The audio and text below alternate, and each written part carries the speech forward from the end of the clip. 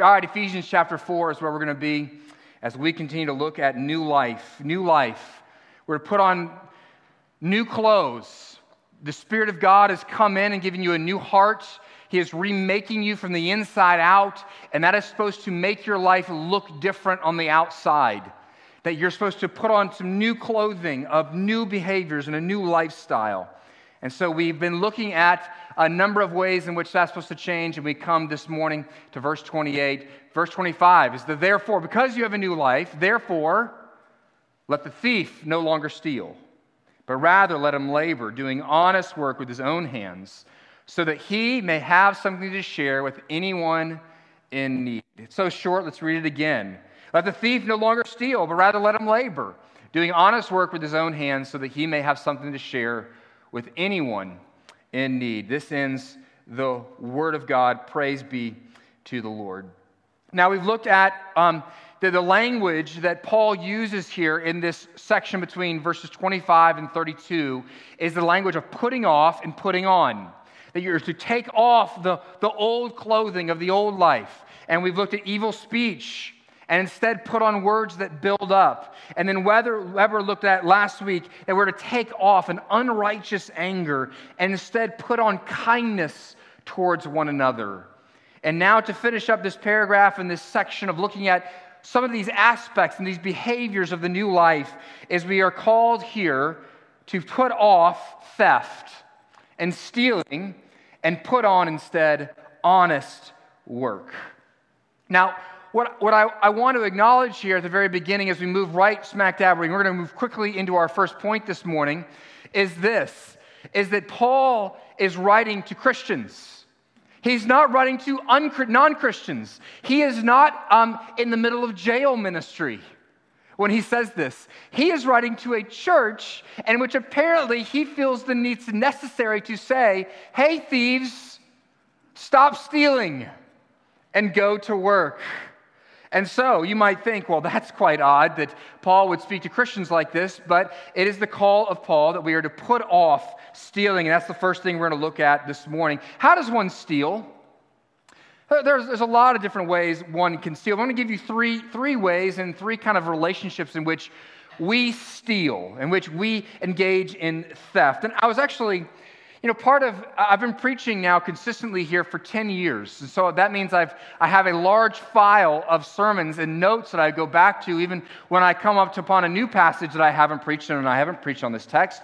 But I have preached on the parallel text in Colossians, and I've also preached on the 8th commandment. And the 8th commandment says, thou shalt not steal. And I was going back and I was looking at that sermon. And when I preached on the 8th commandment, it was the week before Christmas. And I knew it was quite a bummer to our church that I wasn't doing a Christmas series because no one gets into the very Christmassy spirit by hearing about doing not stealing. And so I decided to throw you a bone in that sermon, and I used 3 illustrations to show you the 3 types of ways in which we steal using 3 famous Christmas story characters. And so I'm going to give them to you again, even though it's not Christmas time. It's August, so this is Christmas in August. Here's 3 ways you can steal, looking at 3 different characters from Christmas stories. First, Mr. Grinch is an illustration of stealing as common theft. What does he do? He simply goes down the mountain, takes all of the stuff of Whoville, and runs off with it. This is how we normally think of stealing. Taking what is not yours. I looked up, I remember this week, and the first thing I thought of when I looked at this passage was, you remember the cookie crumble cereal and the old commercials from the 80s? There was the cookie crook who was always trying to steal the cookies from the cereal. This is how most Americans think of theft. Someone who breaks into your house, takes your flat screen TV, and heads out the back door. But unless you have a drug habit, most Americans don't participate in this kind of thievery. But there are some forms of common theory that we have no problem participating in. Let me just name a few and see if any of these check the box for you. There is a huge problem of our society of people stealing from their employer. U.S. retailers, for example, in 2003, this is going way, way back, so this is a long time ago, but apparently lost somewhere between $30 and $40 billion due to shoplifting by their own employees. In fact, retailers said that 47% of their losses came from employee theft. Next, kids steal from their parents. I have kids who are constantly taking my cash right out of my drawers. There is governmental institutional stealing, such as unlawful or exorbitant forms of taxation. Some of us like to steal right back from the government. We call it creative tax solutions. We can steal with words, which we call that plagiarism. You can steal answers. This is called cheating. You can steal creativity. This is called patent infringement. You can fail to repay debt. We call this bankruptcy or defaulting. You know that between 15 and 20% of all student loan debt is never paid off or paid back? In Psalm chapter 37, verse 21, it actually says this, though, the wicked borrows and does not pay back. That this is one of the telltale signs that you live in a wicked society, is that when you have a vast quantities of people who are unwilling to pay their debts. But the righteous is gracious, and so he gives. You can steal time. We call it showing up late. Or what is that? Showing up at the party on time, promptly 5 minutes late. You can steal someone else's stuff by destruction, by littering or vandalism. And you can steal simply by lazy or sorry work. When you're being paid to do a job and you don't do it with diligence, you're no better than the guy who steals directly from his boss, the retail manager. Proverbs 18 verse 9 says, he also who is slack in his work is brother to him who destroys. So, did you find yourself in any of that list of simply the common theft? Well, that's one character. We move on to another character who tells us about stealing, and that is Mr. Potter. Remember Mr. Potter from It's a Wonderful Life? Mr. Potter is an illustration of stealing through exploitative business practices. This isn't so much that he enters your house and takes your stuff or, is leaving work and decides to snag an extra ho-ho on the way out. No, this is somebody who engages in the theft using fraudulent financial practices and other types of activities. Leviticus chapter 19, verse 35 and 36 says this, you shall do no wrong in judgment, and measures of length or weight or quantity. You shall have just balances and just weights and a just ephah and a just hin. I am the Lord your God who brought you out of the land of Egypt.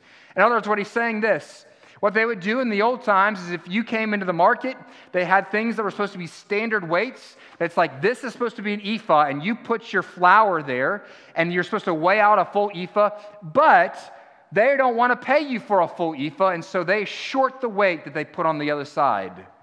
And that's how they would extort money and exploit people in order to get more flour out of them for less money. Proverbs says unequal weights are an abomination to the Lord. So let me ask you, those of you in business, are you charging a fair price?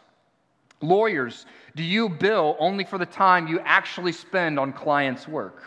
Doctors, are you only ordering tests that your patients actually need? Are you actually writing off lunch expenses of lunches that you actually had with real clients? We can steal by exploitation in other ways too, by taking advantage of the poor. This is seen over and over again in the Old Testament, that God really gets ticked off by this. And we see it all over our country and countries all over the world. All right, one of the most common ways in which we exploit the poor is through payday loans.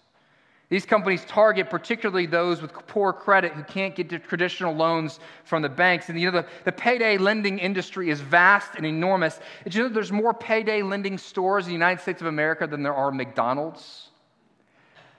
More payday loan industry places than McDonald's restaurants. And in recent years, there have been a number of laws that have been passed to curtail this damage a great deal. But even looking back only 10 years ago, you could find payday loan places that charge up to 300% interest. And what part of town do you find payday loan lenders? Are they right next to the golf courses? No. They particularly put themselves in the most impoverished parts of town. Or, one that might strike a little bit closer to home for most of us in this room, take our own state lottery system, the Powerball. Didn't it just reach over $1 billion and was won by one person a couple weeks ago? But what funds the lottery system? And actually, what does our lottery system fund? Our lottery system funds the Hope Scholarship, sending thousands of middle-class kids to school every year.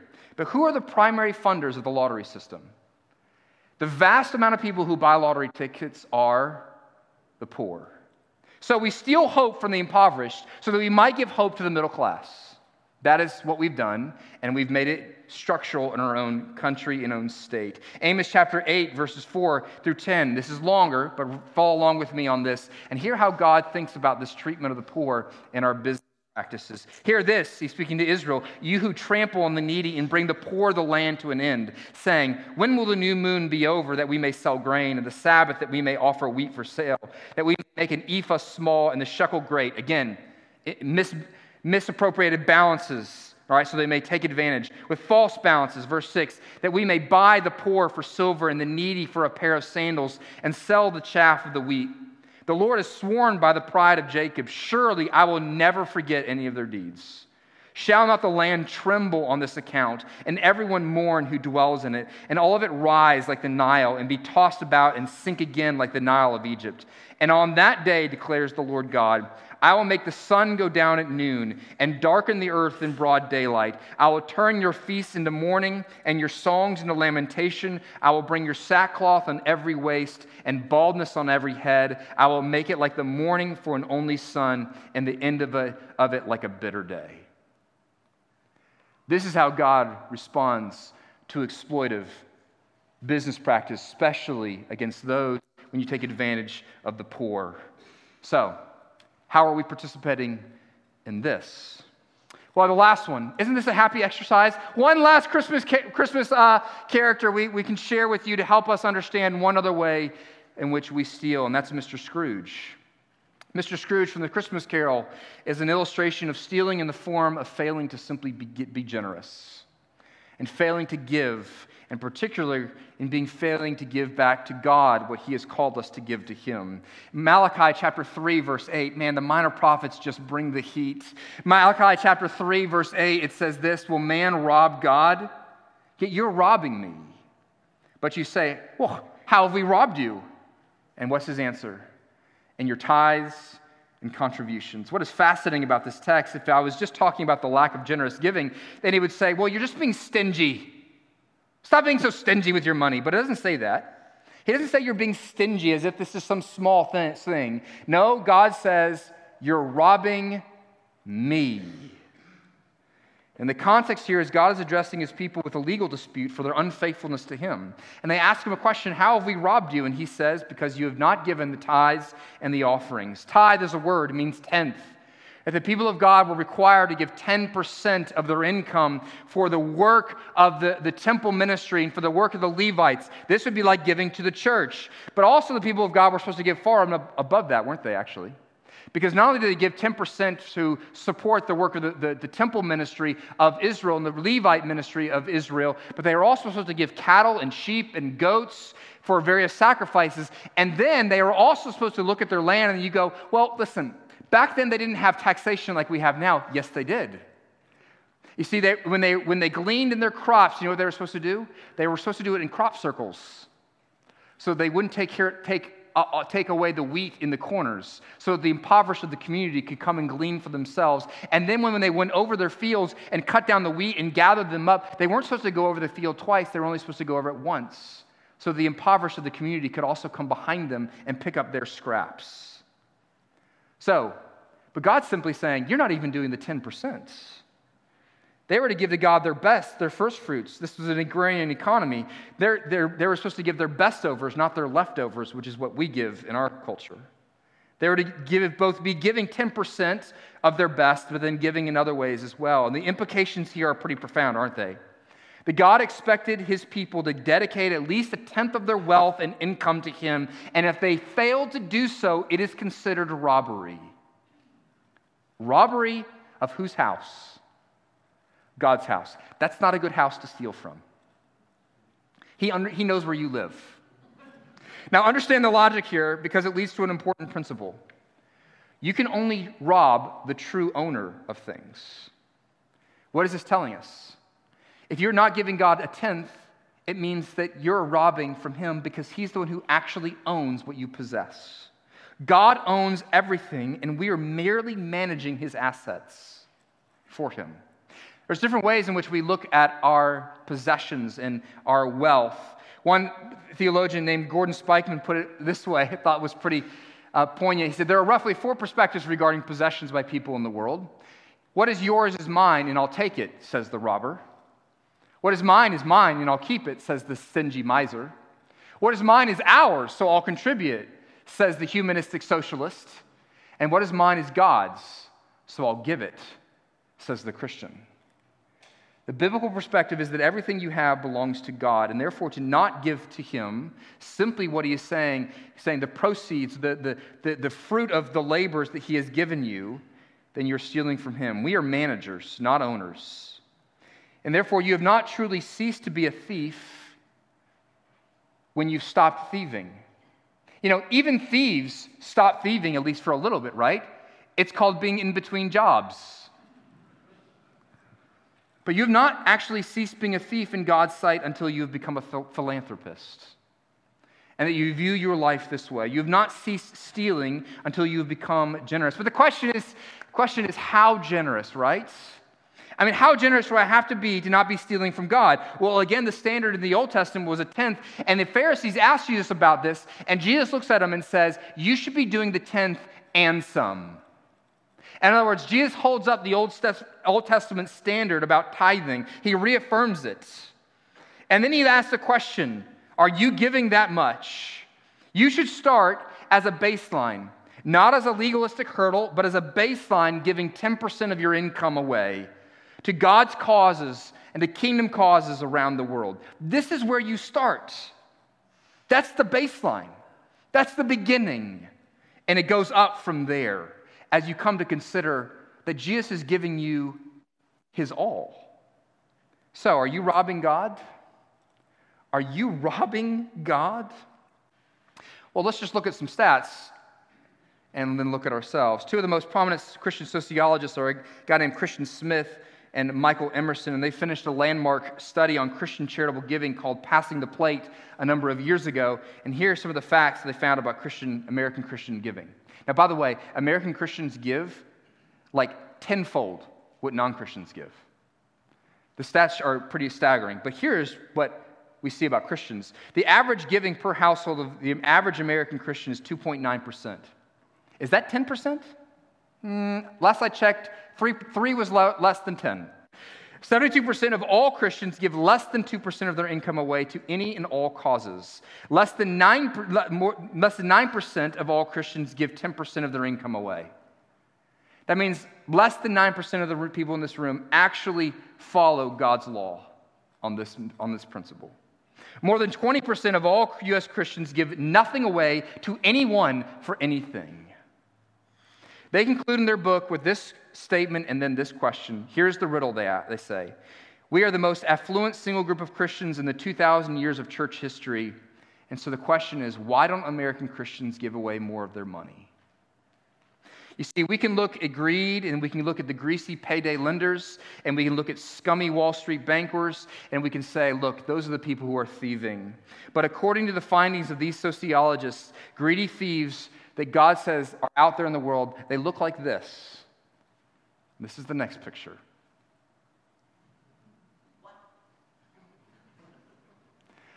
The average American family that goes to church, that's what they look like in God's sight, according to God's word and according to the stats.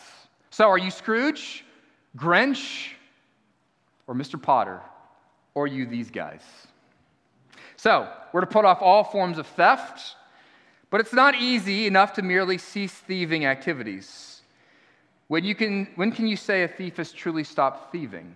Well, as we saw just a minute ago, it's not simply when he's in between jobs, but it's when he has changed his life and changed his vocation to one who lives his life to be generous with all of his life. The principle for the Christian is that when you come into new life, when God changes your heart and your life, what springs up from your life is a new vocation that becomes about generosity. And so let's look what we need to put on. And what he calls us here is to put aside thieving and instead put on good work. Now here we need to understand, it says in most of your Bibles maybe honest work. The Greek word that is actually used there for honest is the word agathos. What it means literally is good, where we get the word Agatha. good or useful or noble. And so let's look at what is good work. What is the good work? If we're going to be engaged in this, if we're going to put this on, we need to understand what it is and move towards it. And the first step towards moving towards good work is how we see our work to begin with. Good work begins with seeing labor as a blessing from God, not, I might add, as a curse. Good work begins with seeing life as a labor, our life's labors as a blessing and not a curse. Now, the world sees work generally as a curse. If you look at even going back to the ancient societies, our world looks at work as a necessary evil. We do work, and we get that out of the way so that we can do the things we really want to do. And this goes all the way back to even the ancient accounts of creation and how work came about. Do you know the story of Pandora's box? Pandora's box is what we find is the Greek gods. Everything seems good. They're hanging out. But the gods decide to give Pandora a box. Now, and they say, listen, Pandora, don't open the box. Your job is just to sit there and look at the box. It's a beautiful box, but don't open the box. Well, of course, what does Pandora do? Pandora opens the box. And out comes all the things that are evil and bad about the world, including, it says, work. In the Enuma Elish, which is the Mesopotamian creation account of how the world came about, we're told the gods create the world, and they're like, you know what? This, keeping the world together is a real bummer. It's a lot of work keeping up the world. It's like first-time homeowners who are like, wait, I got to fix stuff? I actually got to, it's my job to replace the carpet? And so they create human beings because work is too demeaning for the higher beings to do. And Marduk, who's the leading god in the story, says this, let us bring into being a lowly creature. We will call him man. That will be his name. To him shall be charged all the labors so that the gods may have their ease.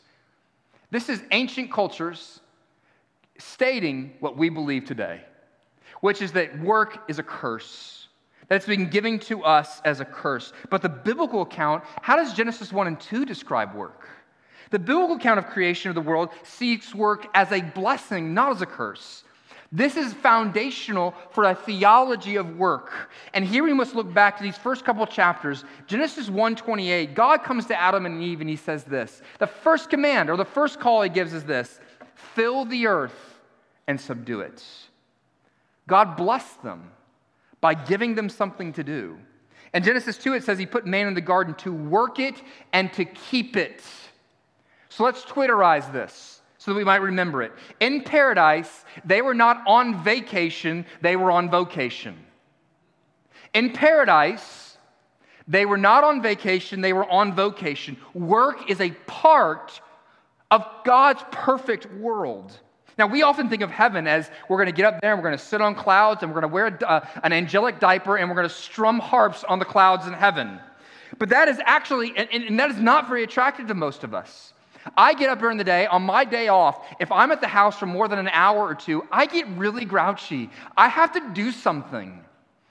Because God has actually wired us and designed us in that. So part of new creation is you're going to have something to do. And you're going to love it. As opposed to now when your parents tell you to do something and they go, you will pick up your room and you will like it. No, in heaven you actually will like it. It is because you were designed for it. And by putting Adam and Eve to work, it was keeping in step with them as image bearers. You see, because we have a God who loves to work.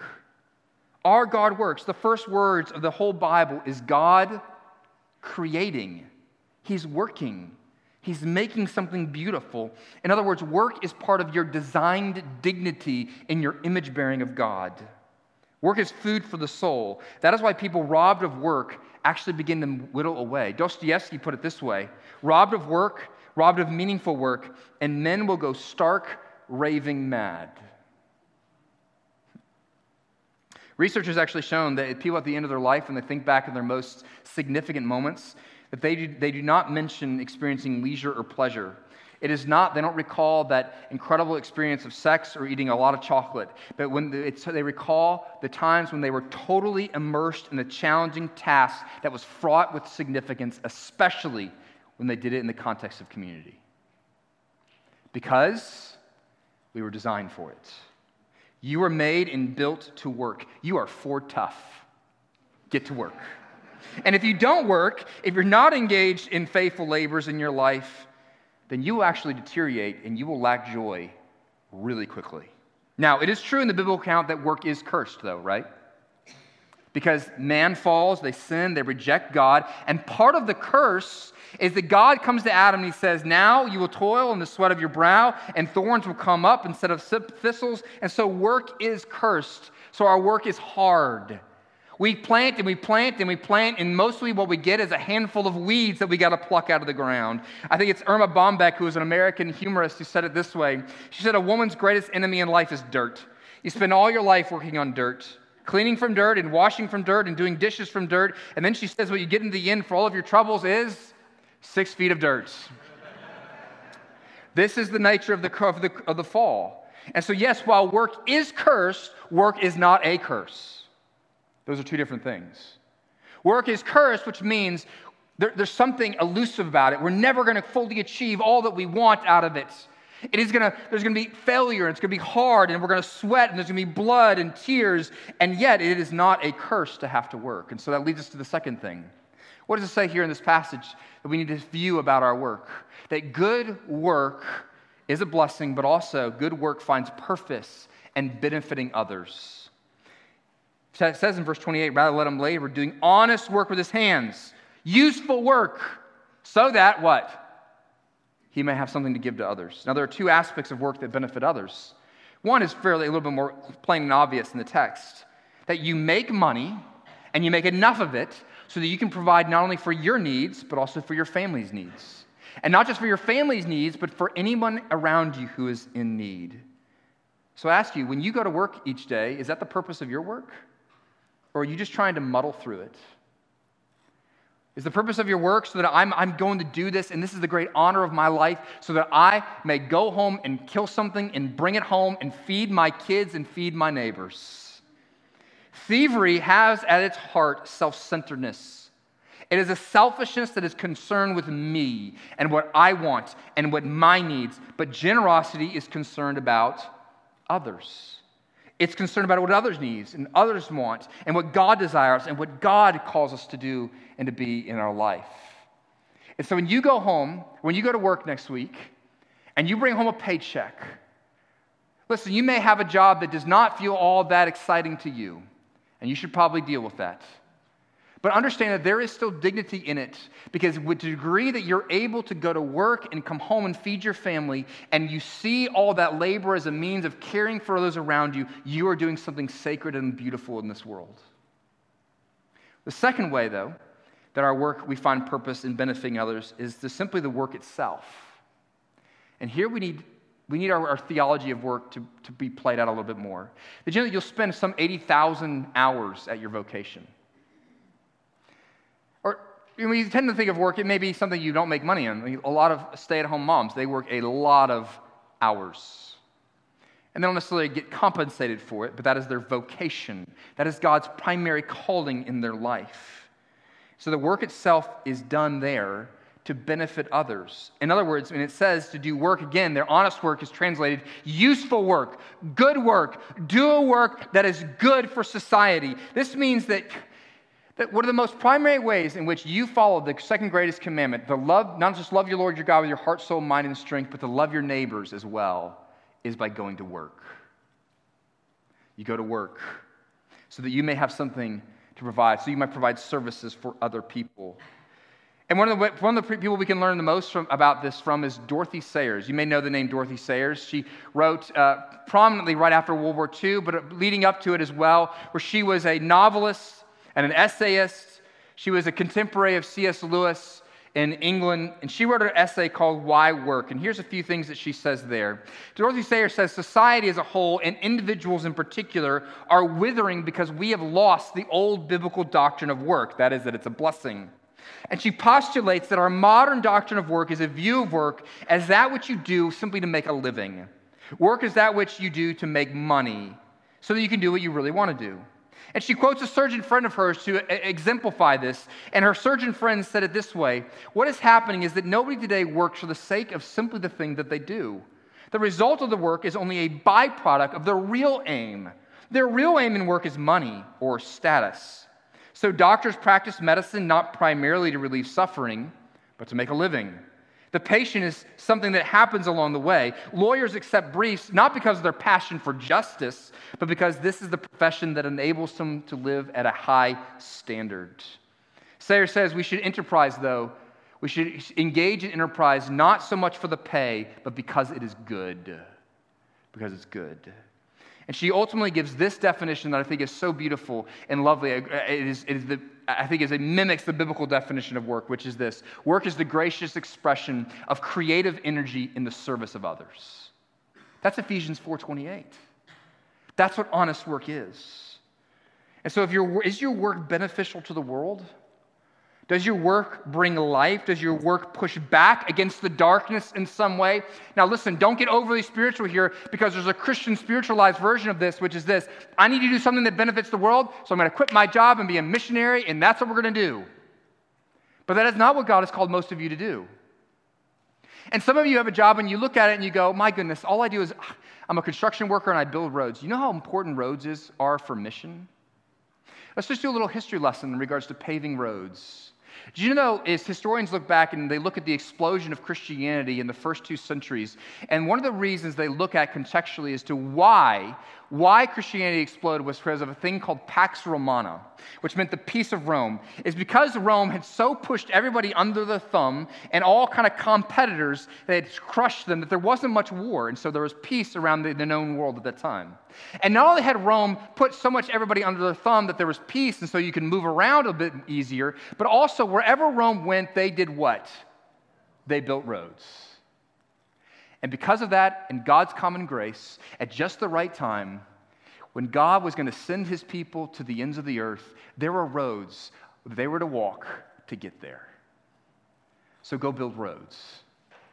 Because it's by that the mission of God is extended in this world. U2, the lead singer of U2, Bono, said this: I write songs just to tear off a little corner of the darkness. And some of you are going into school, Carrollton City Schools tomorrow, and maybe that's the motto for your year. To engage with a few kids and simply tear off a little bit of the darkness in their life and to bring life and goodness. Dorothy Sayre reflected back on the time of those who had experienced World War II with her, and they look back at that time as a time of unbelievable joy and actual significance. And she was reflecting on this, and she thought it was the worst things happened. That we lost friends, and we were maimed, and we were wounded, and we didn't eat well, and we had serious deprivation, and we were hardly paid anything, and yet we were full of pride and significance in our life. Why? Because we were giving ourselves to the world so that we might rid the world of the menace of evil. And we joined together to this cost, and it cost them grievous labor and cost them blood, sweat, and tears, but it was for good. And in that, they were fulfilling good purposes. When we give our lives for the flourishing of our community, guess what happens? Not only does our community come alive, we come alive. Third and finally, good work. If we're going to do good work and honest work, we need to find rest in the finished work of Christ Jesus. And before I get there, though, we have to understand the angst behind even good work. You have to put off, yes, thieving, but you also have to put off work determining your value and identity and worth and significance in this world. You have to put it off. Work is part of your identity, but it is not your worth. It is not what defines you. Marx famously said that a person is what he does. Is what he does.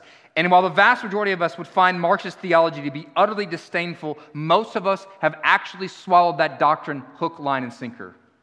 Which is why, after we ask somebody's name, what's the second thing we ask? What do you do? Because by learning what they do, we have learned their essential identity in this world. For almost all of us, there is a work, you see, underneath our work. It is to view our work as the means by which I will have worth in this world. It is my work, whether that's staying home with children or going to an 8-to-5 job or whatever, doing school, that this is how I get value. And there is a motivating force under our work, and it is not simply because you have a great worth ethic. It's because there's a gnawing at your soul in which if I don't do this, I'm not worth much. It's the theology of Rocky. You know, when Rocky won the night before the fight with Apollo Creed, and Rocky is talking to Adrian, and he says, I don't have to win. I just have to go the distance. Because then I'll know I'm not a bum. And some of you have to get up tomorrow, and you go, not for any great or grand purpose, not to serve other people, but just so you know you're not a bum. I'm not a loser. Why does George Clooney work? He says so in a Men's Health magazine article entitled, Why George Clooney Never Sleeps. He is quoted as saying this in the article, most of the time I wake up and I feel as if I've missed something.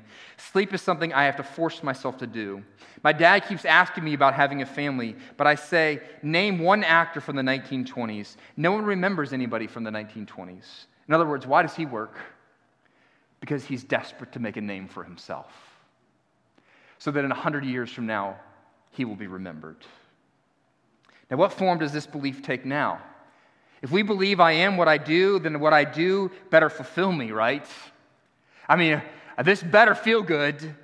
It better make me feel significant. Better be exactly what I want it to be. And you pair this with a generation that was told, you can be whatever you want to be. You want to be a Disney princess? You get to be a Disney princess. You want to do, you can do anything you want to be. If you set your mind to it, and actually, you know what we found most of us? There's a lot of things I've set my mind to that I can't do. There are laws of gravity, which is why I don't play in the NBA.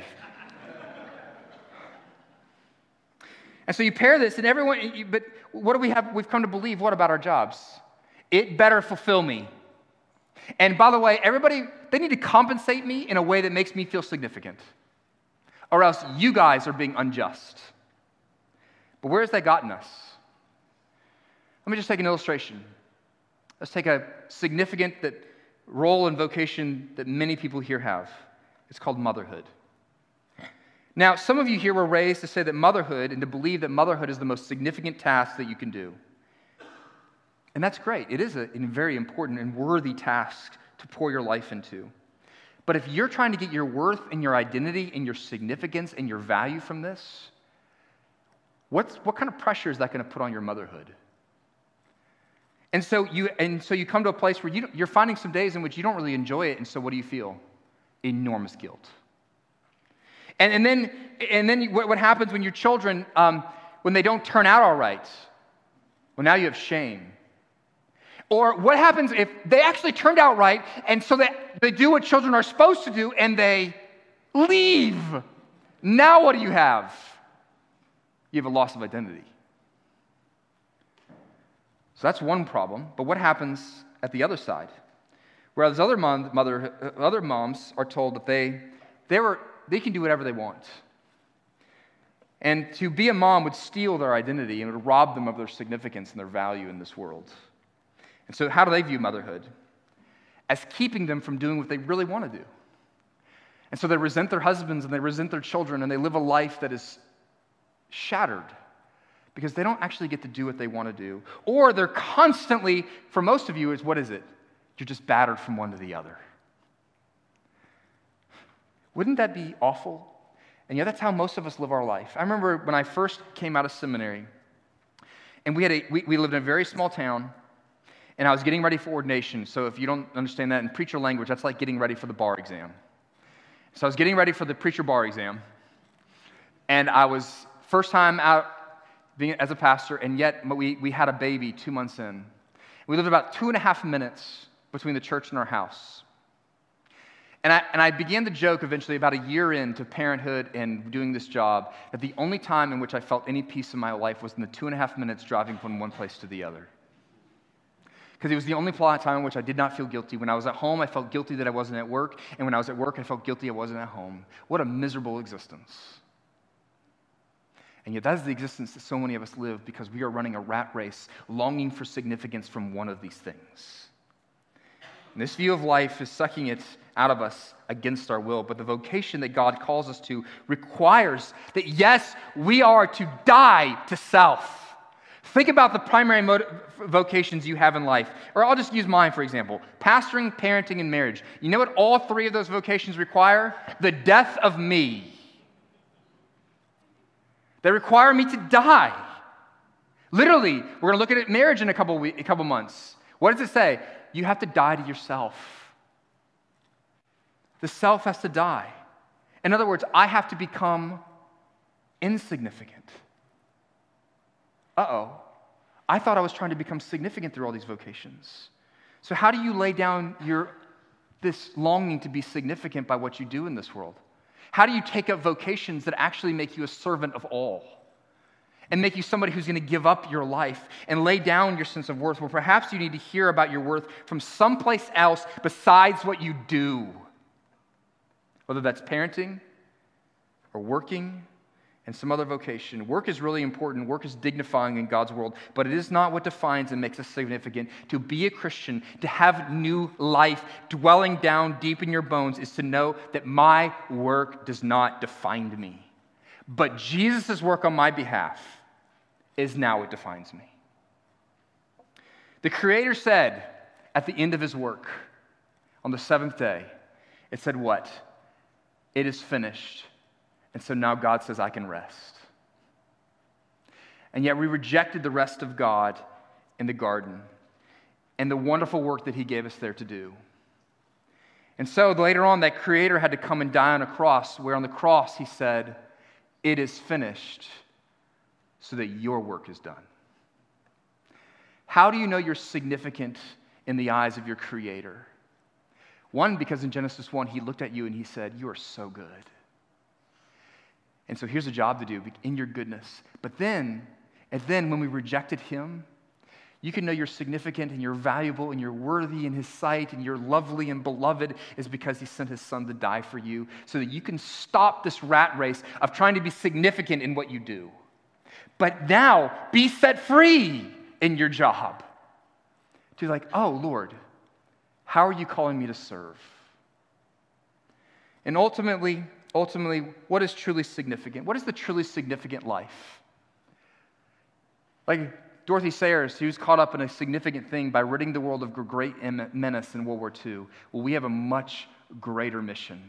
It's called the kingdom of God, in which the significance of your life revolves around the King and his glory. That's why, as we put it on our basketball courts, 1 Corinthians 10:31 says, so whether you eat or drink or whatever you do, do it all to the glory of God.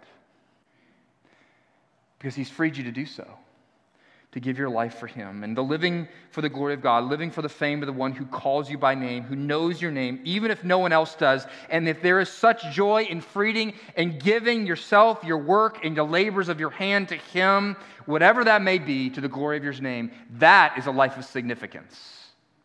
And it's a life of freedom and a life of joy. Would God give us that kind of honest work? Let's pray.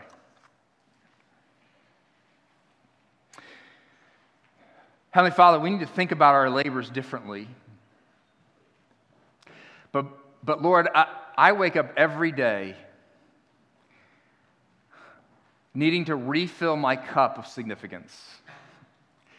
And so, Lord, what that means is instead of spending time with you, I check my email. Or on Thursday when it's sermon writing day and I haven't done my devotions, and I just jump right into sermon prep because I need to do the work. Because preaching a good sermon would make me feel valuable. But really, Lord, what I need to have my cup filled and to know who I am in your sight. And then I get to live in the joy of what you've given me to do today. And to do it to the best of my ability, and leave the fruits of my hands and the labor of my labors up to you. So I pray that this body would wake up tomorrow morning and that they would open their Bibles and that they would remember what you have done for them, that they are the apple of your eye, that they have been formed by you, that you have declared them lovely and beautiful and good, and that you have given them a job to do, and that is to serve your kingdom. We pray this in Jesus' name. Amen.